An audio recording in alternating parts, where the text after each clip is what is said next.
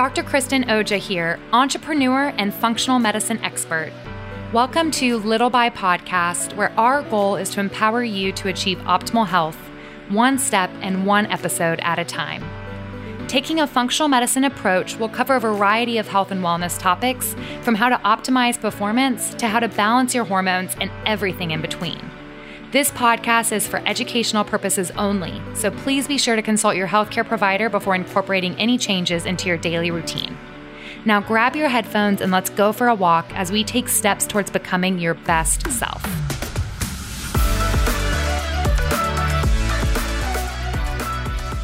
So this is the first podcast that I've done with my husband, Cam. So we, on Instagram, asked people who wanted to hear our birth story, and we got some really good feedback that people wanted to hear the birth story, gruesome details and all. So we wanted to hop on here and do a podcast about our birth story. And it's kind of unique because our daughter Emery was born in 2020 during the pandemic. So we didn't have the option to have a doula or a birth coach. And so Cameron became Mr. Doula and took his job very seriously. I did for sure. Good to be on. So we kind of were deciding, our birth story really starts with like, where do you give birth? And for those of you that don't know my husband, he's a number 6 on the Enneagram. He does not like any sort of risk at all. He likes to know that if anything were to go wrong, we are in the best hands. And so I originally threw out the idea of doing a home birth. Which terrified me. And he was not on board with, especially for our first child, and not knowing how my body would respond to birth. So we quickly cut that out. Then we talked about the birth center, which we're so lucky in Atlanta to have an awesome place like the birth center that's midwife owned and operated. And unfortunately, they didn't take our insurance at the time. And we had we were in year 2 of STAT being open. And we discussed together, is it worth the extra money we'd have to pay with our insurance not covering it? And then we ultimately circled back around and found that, both of us were born at Northside Hospital, and we could have a daughter at Northside Hospital. And all 3 of us come from the little Atlanta baby factory. Which I'm pretty sentimental, so I love that idea. I love the idea of thinking like that's where you were born, that's where I was born, a month before you, Emery was born there. Like I love that idea. And I love the birth center idea too. I wanted to make sure that you found an OB that was going to be respectful of the choices you wanted to make and be having a natural birth, but not necessarily doing it in a like a birth center setting, being able to do that in a hospital. We didn't know if that actually existed or not.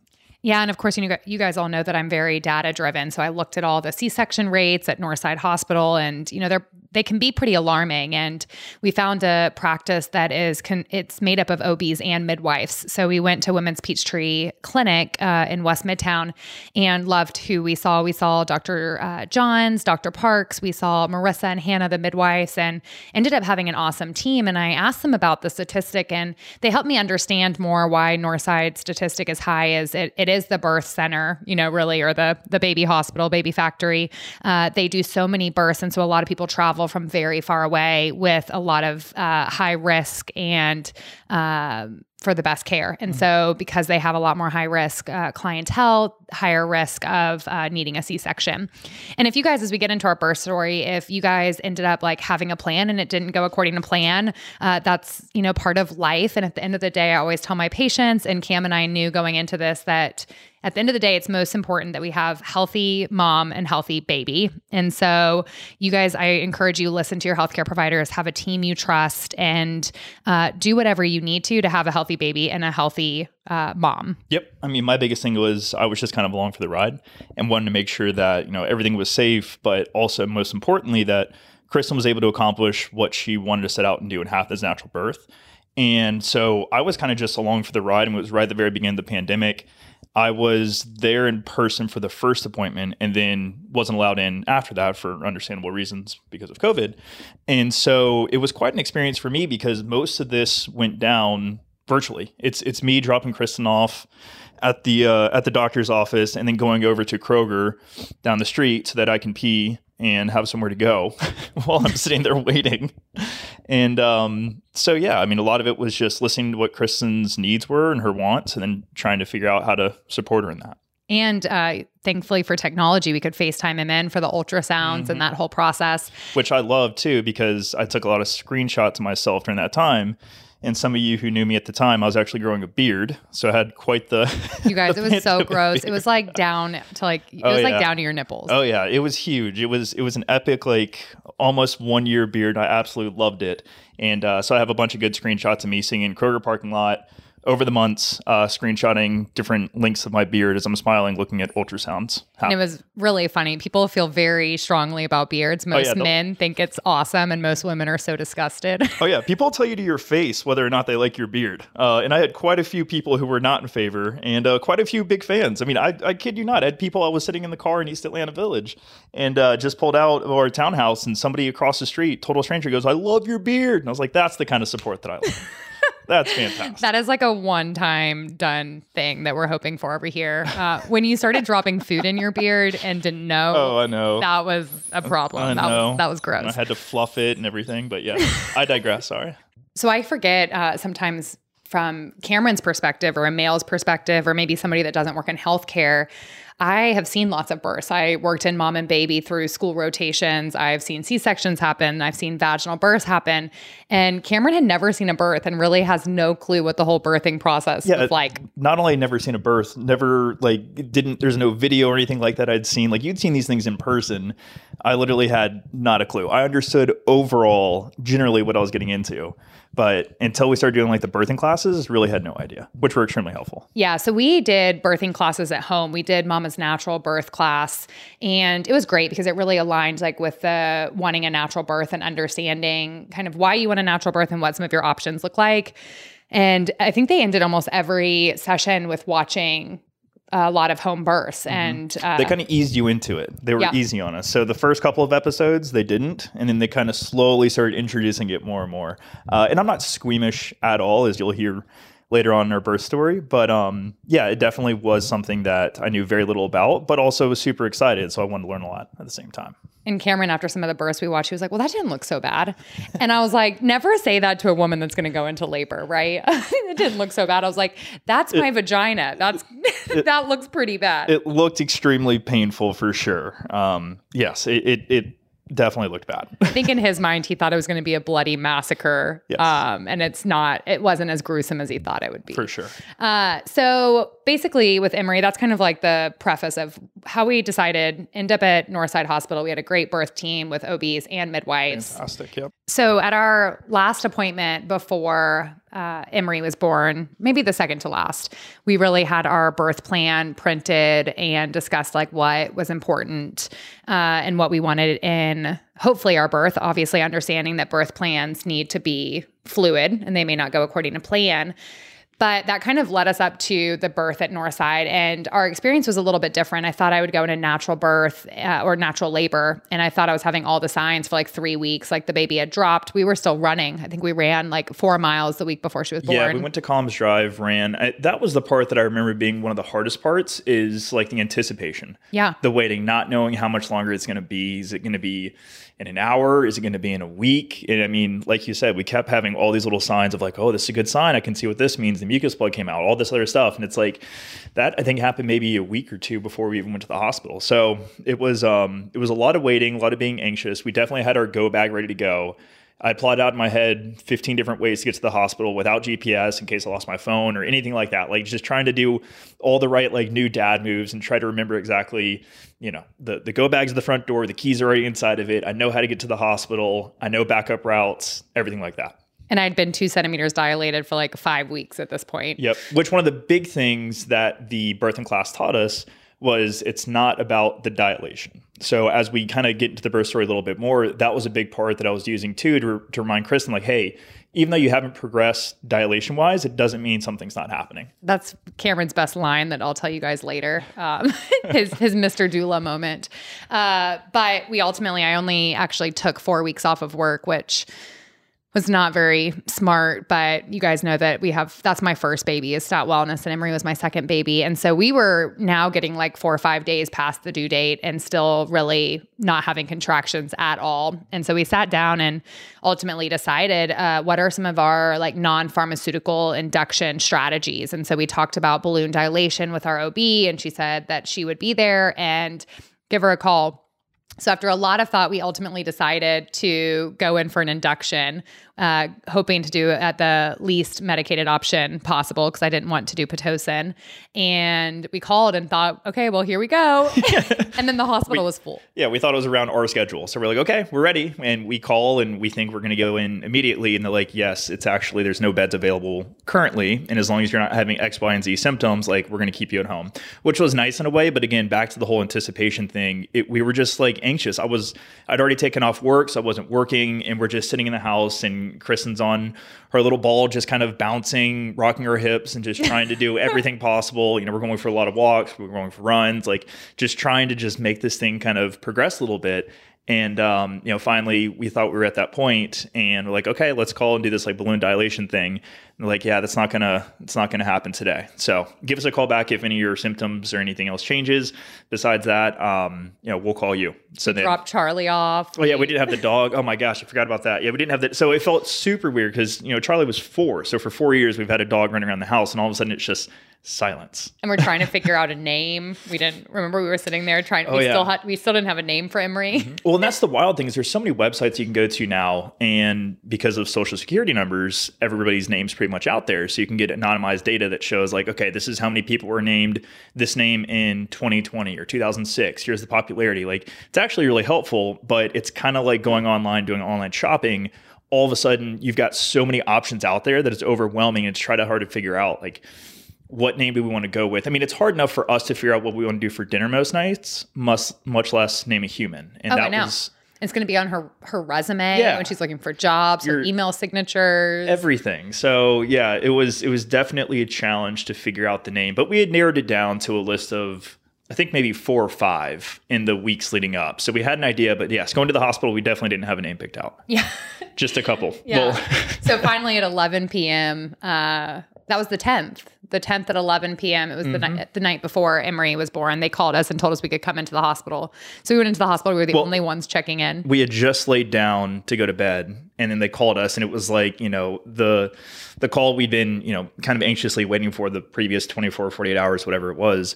And all of a sudden, like, it's go time. Like, we literally just had our heads hit the pillow, and it's like, all right, we got to go. Yep.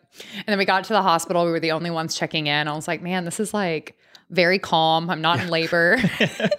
There's no freaking out. There's nobody here. And they got us back. The room was like huge. I remember thinking like, this is the biggest room I've ever seen. It's like the size of an apartment. Yeah, it was ginormous. And like this tiny little, you know, chair for Cameron to sleep on, a little bench, and a hospital bed for me to sleep on. But it was actually pretty comfortable. And the first thing they did when we got there, check dilation, still 2 centimeters dilated.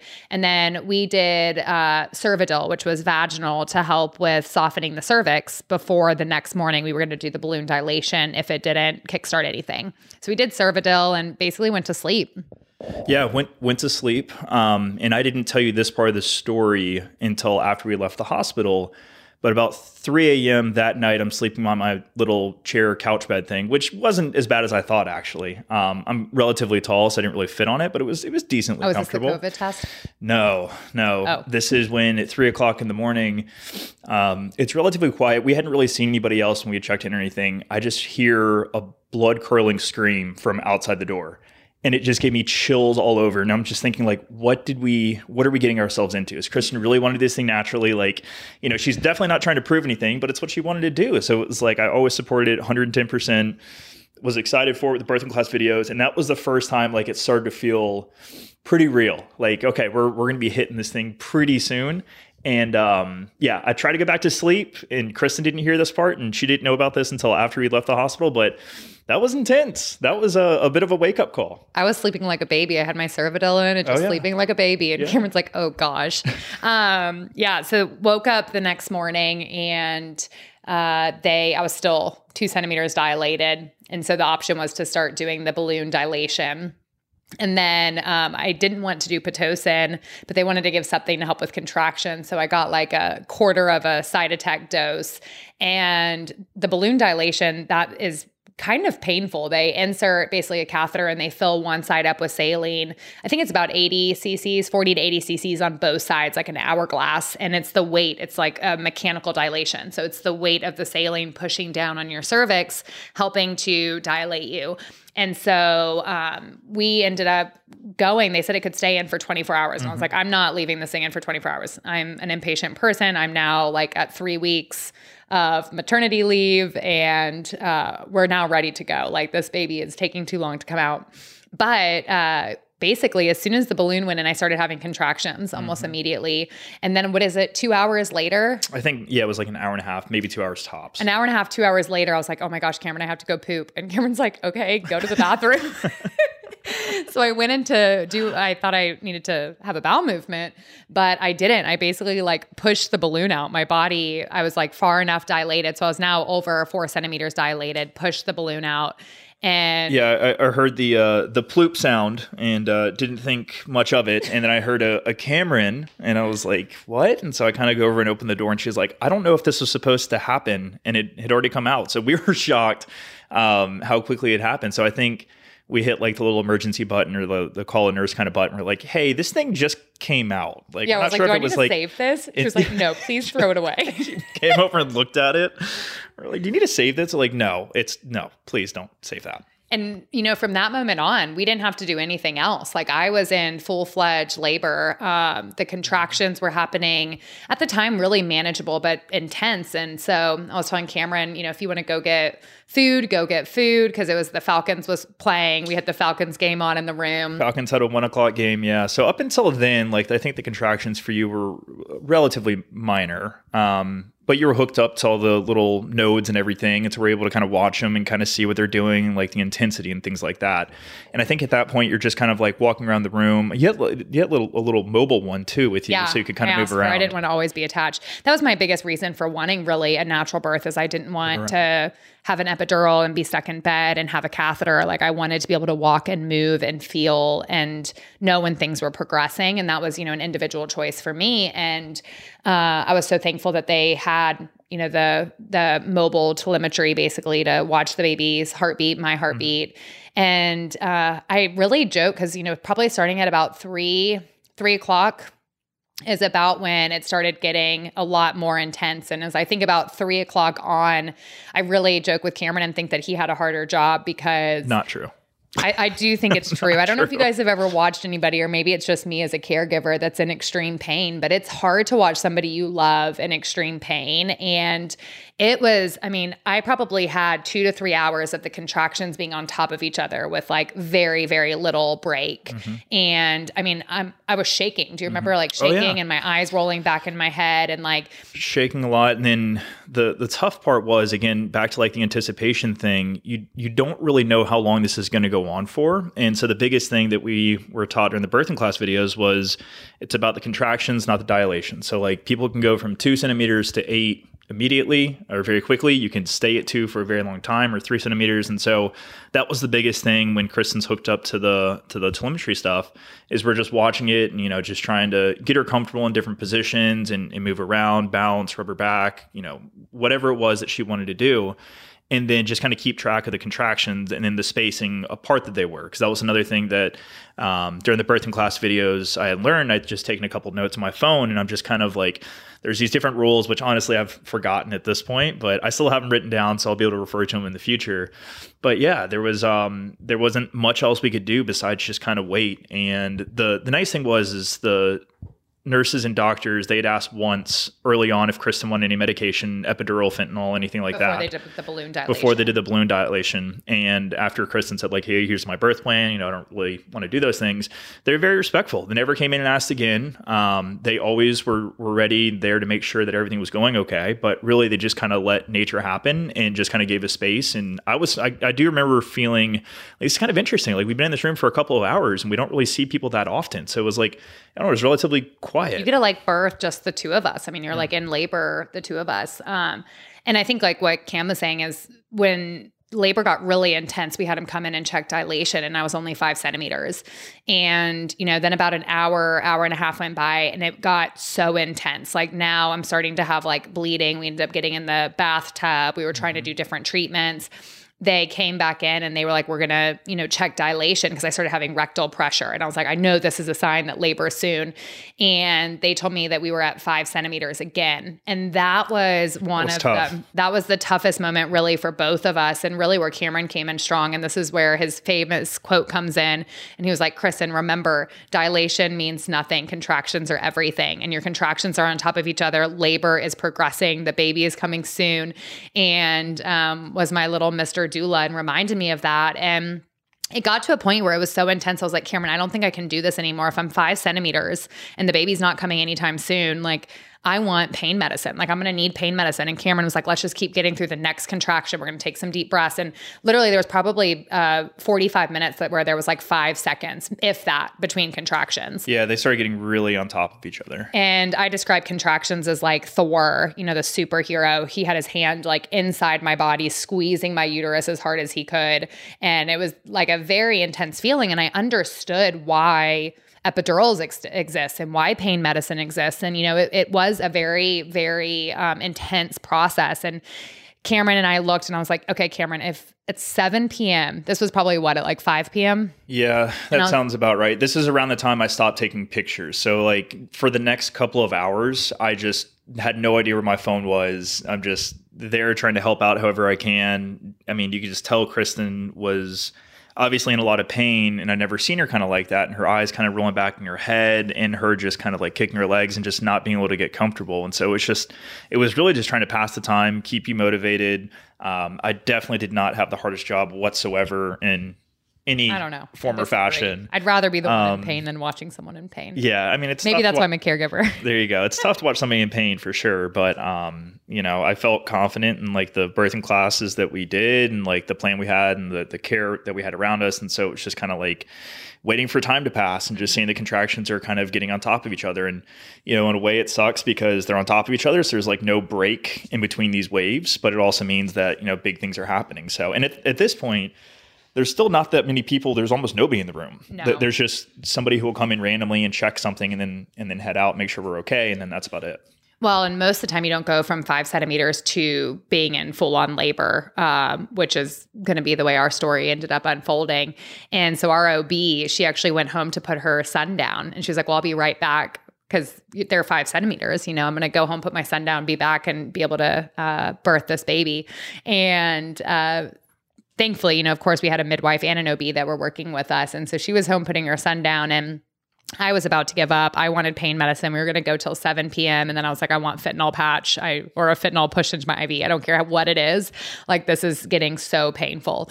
And Cameron, he was, again, had his famous little quote. He said all the right things. He was helping me like breathe through, which doesn't really help for me, at least. I know some people maybe guided meditations and breath work, but for me, it's just, I listened to music and I just needed to like get through it. But I think to me, the coolest thing besides Cameron's famous quote and kind of being my Mr. Doula was, I was 5 centimeters dilated. I was apparently nowhere near giving birth to this baby. I think I'm about to die and this baby is about to fall out. But their special nurse came in. Do you remember her? Oh, yeah. And I reached over and I like grabbed her arm, and my eyes were big. And I was like, I just don't think I can do this anymore. And it was more like you yelled that. But okay. Yeah, it wasn't quite as calm, but yes. So I yelled, I couldn't do this anymore. And I have a really high pain tolerance, you guys. Very high. I've burned my hand and not even known. Very so I'm hoping, I don't know if you guys know, we're pregnant with our second child right now. And so I'm hoping this next labor, I don't have to get induced of any sort to see how it compares, the contractions in labor. But, she immediately, she looked at Cameron, and I don't really know exactly what she said, but she basically didn't check my dilation. So according to her, I'm still 5 centimeters dilated. Not that much time has gone by. And she called in the whole birth team. It was the coolest experience. She just knew. She had done this so many times that she just knew. Again, she didn't check for dilation, anything like that. She just walks out of the room. I don't remember if she said anything to me or not, but she leaves, and maybe 2-3 minutes later, she comes back, and then there's like 2 or 3 other people with her that I had never seen before. And then I see them flip on like the heat lamp thing in the side of the room, and Siem started just like gown up and grab all sorts of stuff. And I don't even know if Kristen really knows what's going on at that point because, you know, her eyes are probably closed and she's just in so much pain. But I like kind of wanted to whisper to her like, hey, like something big is kind of happening. Like, I think we're kind of close. I don't want to give that false sense of hope, but it's like, this feels like we're pretty close. Like they just called in the army and everybody's here. Now there's like, at this point, I don't know, I'd say 10 or 12 people who have flooded into the room. It was also during shift change because this is like 6:30, 6:45 or so. And so the shift that had been with us all night, encouraging us and saying like, hey, you're one of the only people here doing a natural birth. Like, we're super excited for you, but you know, we want to see how this thing kind of turns out. They wanted to see what was going on. The new shift people knew that she was giving natural birth, so they wanted to come in and see. So yeah, there was about 10 or 12 people that kind of started to pile into the room, and lights started flicking on and the blankets were getting pulled out, and yeah. And all of a sudden, like before they've even checked dilation, my body, it's really amazing that your body knows what to do. But my body literally started trying to push the baby out. And so I just start like screaming and like pushing this baby out. And the midwife is like, okay, hold on, because they still hadn't checked dilation. And she's like, okay, Kristen, you feel like this because you're 9.5 centimeters dilated. You just have like barely any more to go. And I couldn't help. She was like, just give yourself a second, don't push. And you physically cannot help that.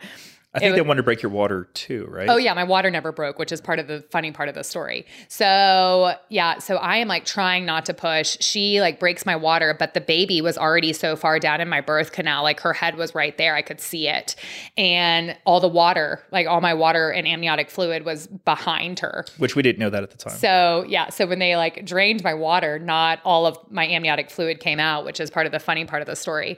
So I'm like pushing and trying to get the baby out. Hannah, the midwife, was awesome. You know, she's trying. We did perineal massage, everything to prep for labor, which is something my sister Caitlin, who's a pelvic floor physical therapist at STAT, like taught us to do to help prevent tearing and prepare for labor. And, you know, Hannah's like pulling my skin and all this stuff. And they knew I didn't. Yeah, they knew I didn't want an episiotomy. 5 or so minutes, 10 minutes maybe. And you can see the baby's head. They're like, look, the baby's head, which you think is going to be like cute and exciting. It was disgusting. It's like scrunched up. There's like white coating on it. It looks like a brain covered in cheese. It did look like, yeah, it definitely looked like a brain. I didn't know how much you could see at that point, but I was standing obviously right there. I'm flexible. I was in like a seat spine. So I've got I'm like part of the birth team. So I've got a hold on Kristen's right leg. The nurse across me has a hold on the other leg, and we're just like tag teaming this thing, trying to figure out like how much more she can push. And I mean, Kristen pushed with all of her might as much as she could, line up with the contractions, would push everything, and just Emery did not budge. And she just was just kind of stuck there. So Hannah was like, I really think we need to do an episiotomy. Your skin's just very tight. We can do like just a small episiotomy. And they were so nice. Everybody there was like, well, Kristen in her birth plan doesn't want an episiotomy. And then Hannah's like, do you want to do 2 more big pushes? And if we can't make progress, we've got to do an episiotomy. So we did 2 more pushes. They do a tiny episiotomy. And then she's like, okay, Kristen, give me 1 more big push. And this is the like funniest part to me. We found out that all my water was still behind her. Just pressurized behind her. She came out. Emery shot out like a fire hydrant. I don't know if you guys have seen The Shining, the movie from, what is it, the 80s? There's a scene in there where there is a bunch of blood that flows down an elevator. And that is exactly what it was. Just a wall of just fluid and blood just come shooting out everywhere. I mean, they had laid down tarps, which is not the right medical term, under Kristen. So like they were expecting this, but I mean, it went all over. And Hannah had a face mask on, gloves like up to past her elbows, like a whole gown. And like, I mean, she was soaked. She had to catch Emery like a football. It was wild. And Cameron is standing right there, and literally, like my amniotic fluid shot all over him. It was all over his shorts, his legs, shorts, is everywhere. Which at the time I didn't even realize. So as soon as she came out and I saw her, you know, she cried. Emery did. I think I cried for like a solid 10 or 15 seconds. Just turned around and just bawled. Like the biggest sense of relief that I think I've ever had in my entire life. That like she's here, she's okay, mom's okay, everyone's here, and everyone's fine. And then like turned back to focus on Kristen. So I didn't even realize at the time, like I was literally covered in stuff, like shoes, shorts, shirt, everything. He was literally like right behind you guys, like holding my for leg. hours. Like, I was like that until everybody had left the room later, and then I was like, "Hey, can I get a you Kleenex? put like one finger. You're like, do you have like an alcohol square? Like, I think you need. swab. I think you need a little more than that. Starting to smell. But they're so good at Northside too. They really encourage, which we wanted a delayed cord cutting, and so they were really open to that. We ended up Cameron and I are both carriers for hemochromatosis, so I took that into account. I actually didn't want Emery to get too much blood in case she was really affected by our iron breaking down abilities. So, but we waited 3 minutes and then cut the cord, and Cameron got to do that. And then they're really big. It's mainstream for them at Northside. They all want the golden hour, which is something that's really, really important in functional medicine. And for us is to have baby against, a bare chest for at least an hour, if not as long as possible. So they didn't bathe her. They didn't measure her. They had her do the little breast crawl, which was absolutely amazing. I mean, Emery had been on this earth for 30 seconds and was already starting to crawl her way up. Yeah, she did the breast crawl, which is like the most remarkable newborn little incredible, reflux, and just immediately just started nursing, and it was just such a great experience. And she did everything she was supposed to do, and they waited. Unfortunately, I had 2 tears, and so we did some stitching and all of that. It took a while. It took about an hour. I mean, it was a while. Yeah. So, and things like that for us, it was like really good to have this great healthcare team, and I was happy, at that moment to have all the support that I needed and not be in a place where I needed to get stitched up at home or something like that. So for us, it was we were in the right place, and the birth was a great experience, and they were just so respectful of all of our wishes. Yep. And Cameron was a great birth coach. And then literally like a few minutes later, we're like after I'm like done getting stitched up. It was adorable. Remember when they went to go, because I didn't want to do a bath for Emery. I wanted to keep I didn't want to strip her skin of anything. And so we weren't going to bathe her, but as I was holding her hair looked so gross. I was like, can I change my mind and just watch her hair? Like just wash her hair, leave the rest of her body. And so it was so cute. Both Cameron and I went in there to watch as they washed her hair in the sink. There was the sweetest pediatric nurse there, and they just like soap scrub her head and then stick it under the water, and Emery just like closed her eyes and just like the nurse said they all do this. They said they all had the exact same reaction. They all loved it. They all love it because they just came out of water and they get to feel the water on their head. And that nurse was fantastic too. I mean, she kind of sat or stood in the corner of the room for, I don't know, the hour or so of stitching up, and just waited basically and let the golden hour happen. Was very patient, stayed in the room the entire time, didn't leave and come back and check in or anything like that. Just waited. Like, she was awesome. She ended up being, it was just the 4 of us, I guess, you, me, Emery, and the nurse in the room at the time. She ended up being the last person that left the room. And she was just so helpful and sweet, just like the whole birth team, and everybody was great. Yeah, it was wonderful. And then right after that, we got in I got in the wheelchair. I wanted to walk, but they wouldn't let me walk I asked for the wet nap. And we looked around the room amniotic fluid. And we're like, man, we are so glad we are not responsible for cleaning this room up. Yeah, like, or staying that night in that room. Yeah, so I didn't realize that. As soon as, once everything kind of calmed down, this is probably 9 something at night, about 2 hours after she's born. Finally, it's just like the 4 of us in the room. And the nurse is like, okay, you ready to go? And it's like, oh, we're switching rooms. So then we went, I think, up a floor or 2 or something like that, and went to our room that we're going to be staying the night, which was then at that point, I had realized I'd totally been shunning all of our friends and family, and I had no idea where my phone was. And I look back over it, and I have so many calls and so many texts from people asking, like, what's the latest? How's this going? I was like, I am so sorry, everybody. I literally, for the last 4 hours, just have not had an idea where my phone is.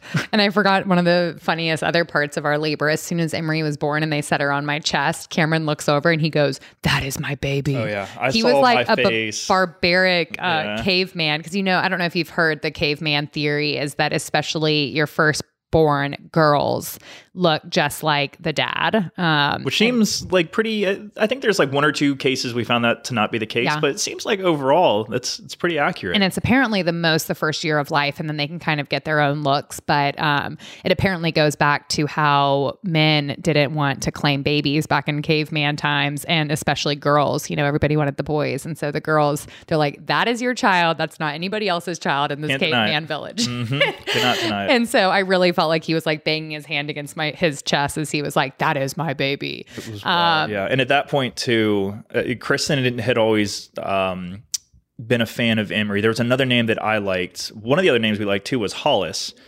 And that one got scratched off as soon as we got to the hospital, because if anybody knows, when you turn on Northside or to go to Northside Hospital for labor and delivery, you turn into Hollis Cobb Drive. We're like, well, that looks like we just named the baby as we came into the hospital. So Hollis is now off the list. So we had it down to like 2 names. And so I said, did the barbaric, this is my baby kind of thing. And then also I think said at that time, like, this looks like an Emery. And it's perfect for her. And that means home strength, which I love the name. Yeah, love the name and the meeting. So that's kind of a little bit about our birth story. And if there's anybody, is there any like tips or tricks that you would recommend from a guy's perspective as they think about maybe their own birth story if they're about to have a kid? I would say the biggest thing is just going in prepared, especially if your wife wants to do a natural delivery. Like you play a pretty big role in that, especially if you're not going to have a doula or you can't do it because of COVID restrictions or anything like that. It's a pretty big responsibility. And I think the birth classes helped me to feel prepared kind of going into that. And again, I took the notes on my phone. Not a ton. It's like maybe a couple paragraphs worth of little tips and tricks. He take notes on everything. I love to write stuff down. He loves notes. But it was great. I'm over there like looking up the 992 rule or whatever. I can't even remember what they were now. But that's my biggest piece of advice, especially for guys, is, to be supportive of your wife's wishes, but most importantly, like be that team member for them too, because it's an experience. And multiple doctors and the OBs and nurses at the hospital told us, like, if you're going to do a natural birth, you need that team aspect, whether it's your partner, friend, doula, whoever it is, like you need that teamwork. So I think that was my biggest takeaway. And that's huge, because like if the birth team kept coming in and asking me if I wanted pain medicine when I'm in excruciating pain, of course I want pain medicine.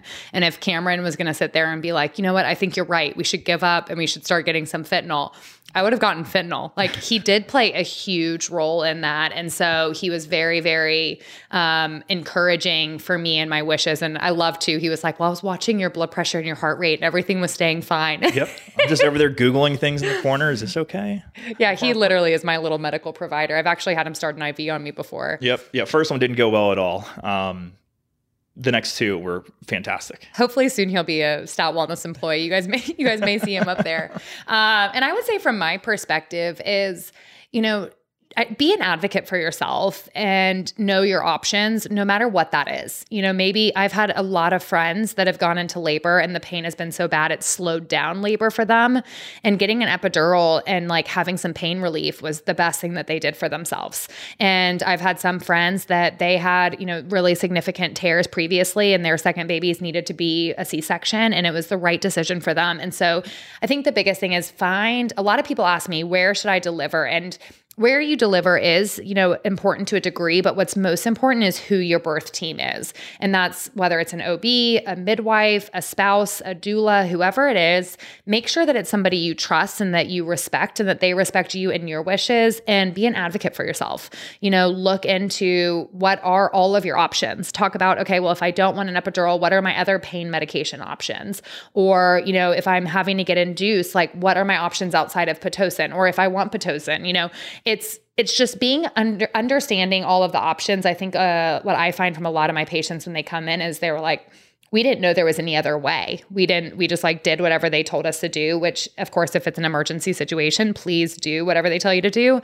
But for the most part, be an advocate and ask questions and make sure that you really enjoy your birth team, because that's what's most important, not where you deliver. Mm-hmm. Yeah, agreed. So stay tuned. Maybe we'll do a second one with our second birth. Yeah, there you go. But send us any questions you have. Maybe we'll do a follow-up one. I want to get Cam on here and do some other ones because for those of you guys that know or maybe knew us before we got married and after we got married, Cam and I were both on extremes. And then now we're much more moderate, both of us. And so it's fun from his perspective to hear, what was it like marrying someone as extreme as me? And what was it like for me on the other side? So I think there's a lot of couples that maybe balance each other out and become more moderate in life. For sure. So thank you. Thanks for having me on. Thank you for tuning in. And as always, remember, little by little, a little becomes a lot. Even the smallest changes over time can lead to total mind and body transformation. I'd love for you to stay connected with @Dr. Kristen Oja and @Stout Wellness on Instagram. And if you have any questions, be sure to reach out. I'd love to hear from you.